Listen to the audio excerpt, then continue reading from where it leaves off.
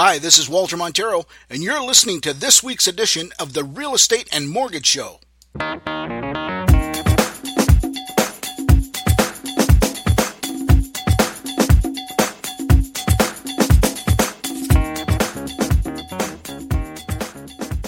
Hey there, it's Walter Montero. Welcome to this week's edition of the Real Estate and Mortgage Show. This week, of course, we're covering step 2 of the 6 steps in the home buying process. So step 2 is the evaluating your needs step. So we're going to talk a little bit about that, and let's start right off with the subject at hand. Obviously, evaluating your needs is you're going to have to determine what you're actually going to be shopping for. Now that you've got a figure in mind from your mortgage broker in terms of what you qualify for, now you've got an actual budget in terms of what you can go out and shop for. Okay, so what I would suggest at this point, before you start going looking through houses and just going out and trying to find a needle in a haystack, the best thing to do would be to sit down with your realtor of choice and evaluate your needs. Okay, and through that whole process, you're going to determine how many bedrooms you need, how many bathrooms you need, the location that you're looking for, that sort of thing. One thing to keep in mind when you're evaluating your needs is don't just look at your needs today. You have to try and be a bit of a fortune teller here in terms of, or being able to predict the future in terms of what your needs are going to be like in maybe 2 years or 3 years or 5 years. Because obviously you want to be able to be in a situation where you accommodate the changes in your life. Moving is expensive. Okay, you've got real estate fees, you've got legal fees, you've got land transfer tax, possibly have mortgage penalties, that sort of thing. So you don't want to set up yourself to move as soon as you outgrow that house. You want to buy a little bit more in terms of being able to accommodate your future needs. Okay, so when you're evaluating your home, obviously you're going to have to take into consideration the style of the home or the features that you want the home to have.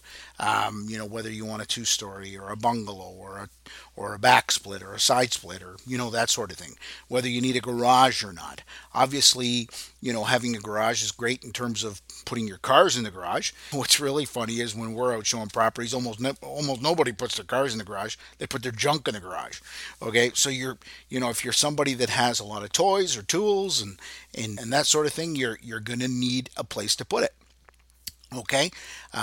One thing you also want to determine, of course, is the age of the house in terms of what is an acceptable age bracket for your home. So in other words, how old is too old? So you want to try and establish that in terms of what you should be shopping for. All right. Speaking of age, there are certain things that you should be aware of. Like there are certain vintage homes that are known for specific problems. Okay. For as an example, homes that are typically built in the 70s tend to have a very high likelihood of the home having aluminum wiring. Okay, so you may have your different opinion on aluminum wiring, but it is what it is. It's something that you've got to take into consideration when you're buying a house with aluminum wiring. You have to get somebody, a professional, to have a look at it, make sure it's safe. The ideal situation would be to ask the seller for an electrical safety authority ticket, so an ESA ticket. All right. So, there are certain vintages, as I said, that are known for certain characteristics. One thing, even from some of the newer homes, especially in the Kitchener area, around the Dune area, there's a lot of homes in that area built with Kitech plumbing.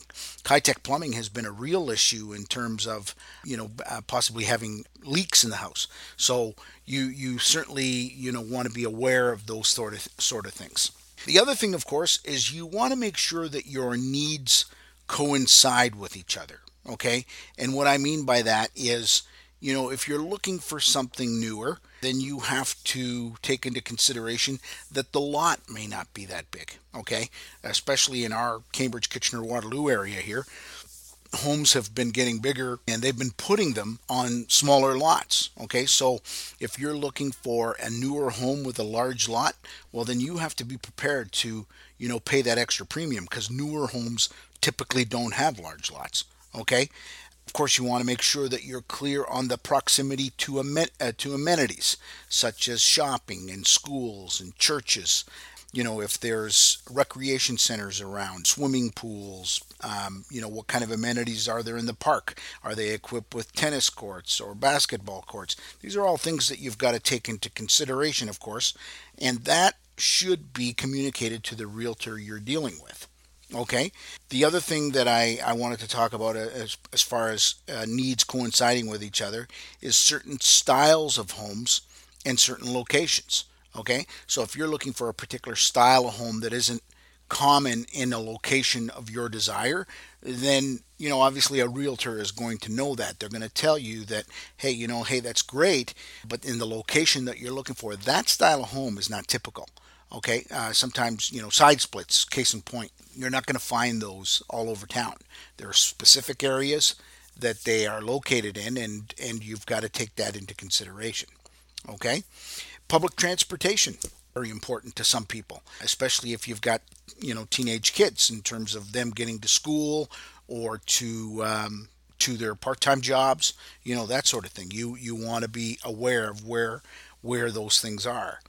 The one thing, speaking of schools, the one thing that I want to make particularly clear is that you've got to be clear on the school of your choice being the where your home is located, that you can actually put your child in the school of your choice, because there are some areas that are very restrictive in terms of letting kids into their school that live outside of that district.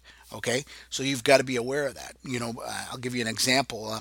Holy Spirit School in Cambridge, for example, is a very popular school, but they are very specific about only people that live in that area, in that catchment area, can go to that school. Okay, so there are other schools that are more tolerant to that. There are schools that are less tolerant to it. So you need to know about those things. Okay, and so that's basically covering off all your needs. In terms of what you're going to do with the realtor of your choice, I would highly recommend that you enter into an agency agreement with that realtor. Okay, and I would also suggest that you pick a local realtor wherever you're dealing.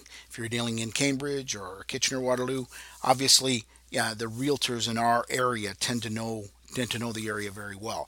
Cambridge, Kitchener, Waterloo, the areas are very intermingled. But one thing that always puzzles me is when you've got a buyer that's coming in from, say, Toronto or Georgetown, or what have you. They come into this area and they're licensed to do so because they're licensed to sell real estate in Ontario, but they're not familiar with the characteristics of the area. Okay, so it always puzzles me that people do that, but you're not doing yourself any favors. You're not going to know what certain areas are known for, what type of occupants are in an area. Is it high?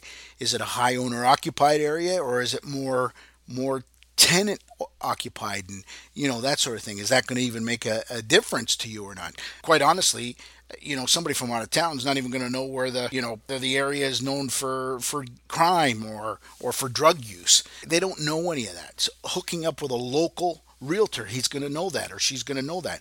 The local amenities that are involved, the pluses and minuses of a different neighborhood.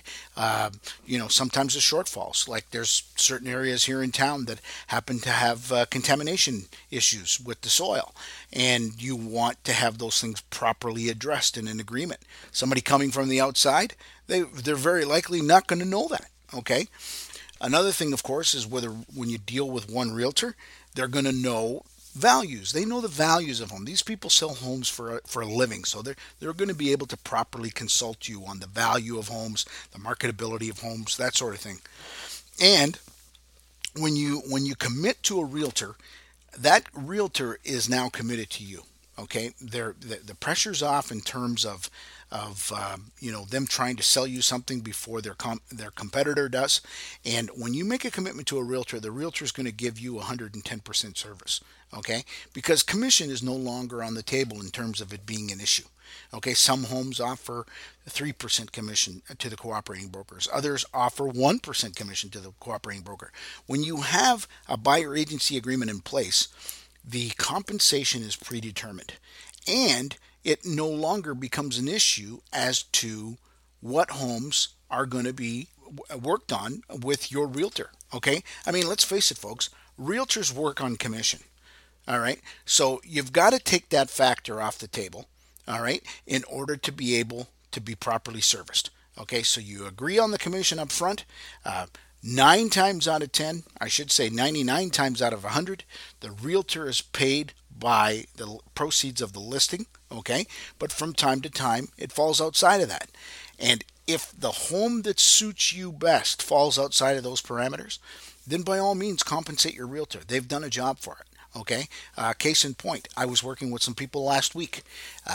We were having a hard time finding them a place because of the price range that they were buying in, and it was just very robust. They lost out on a couple of offers.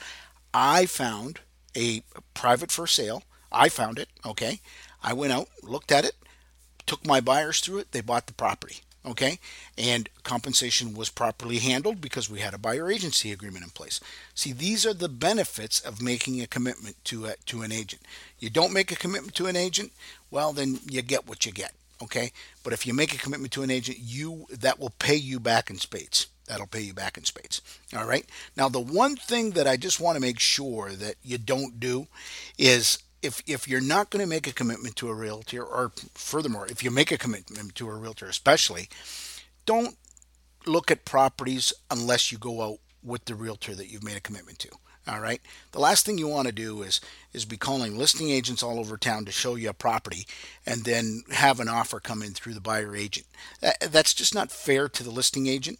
And quite honestly, it doesn't do you any good either, because the realtor you've hired is there to properly consult you. The listing agent may be just pitching you on why you need to buy this property. Okay, so just make sure when you're out looking at property that you go through your particular agent. All right, I think I've beaten that horse this week, and if you have any questions, just feel free to give us a call anytime. Hope you have a great week, and we'll talk to you next week. Thanks again for listening to this week's episode of the Real Estate and Mortgage Show. If you have any real estate questions, please direct them to me at 519-624-9222 or walter@maximumresults.ca, or you can find me online at www.cambridgehouses.com.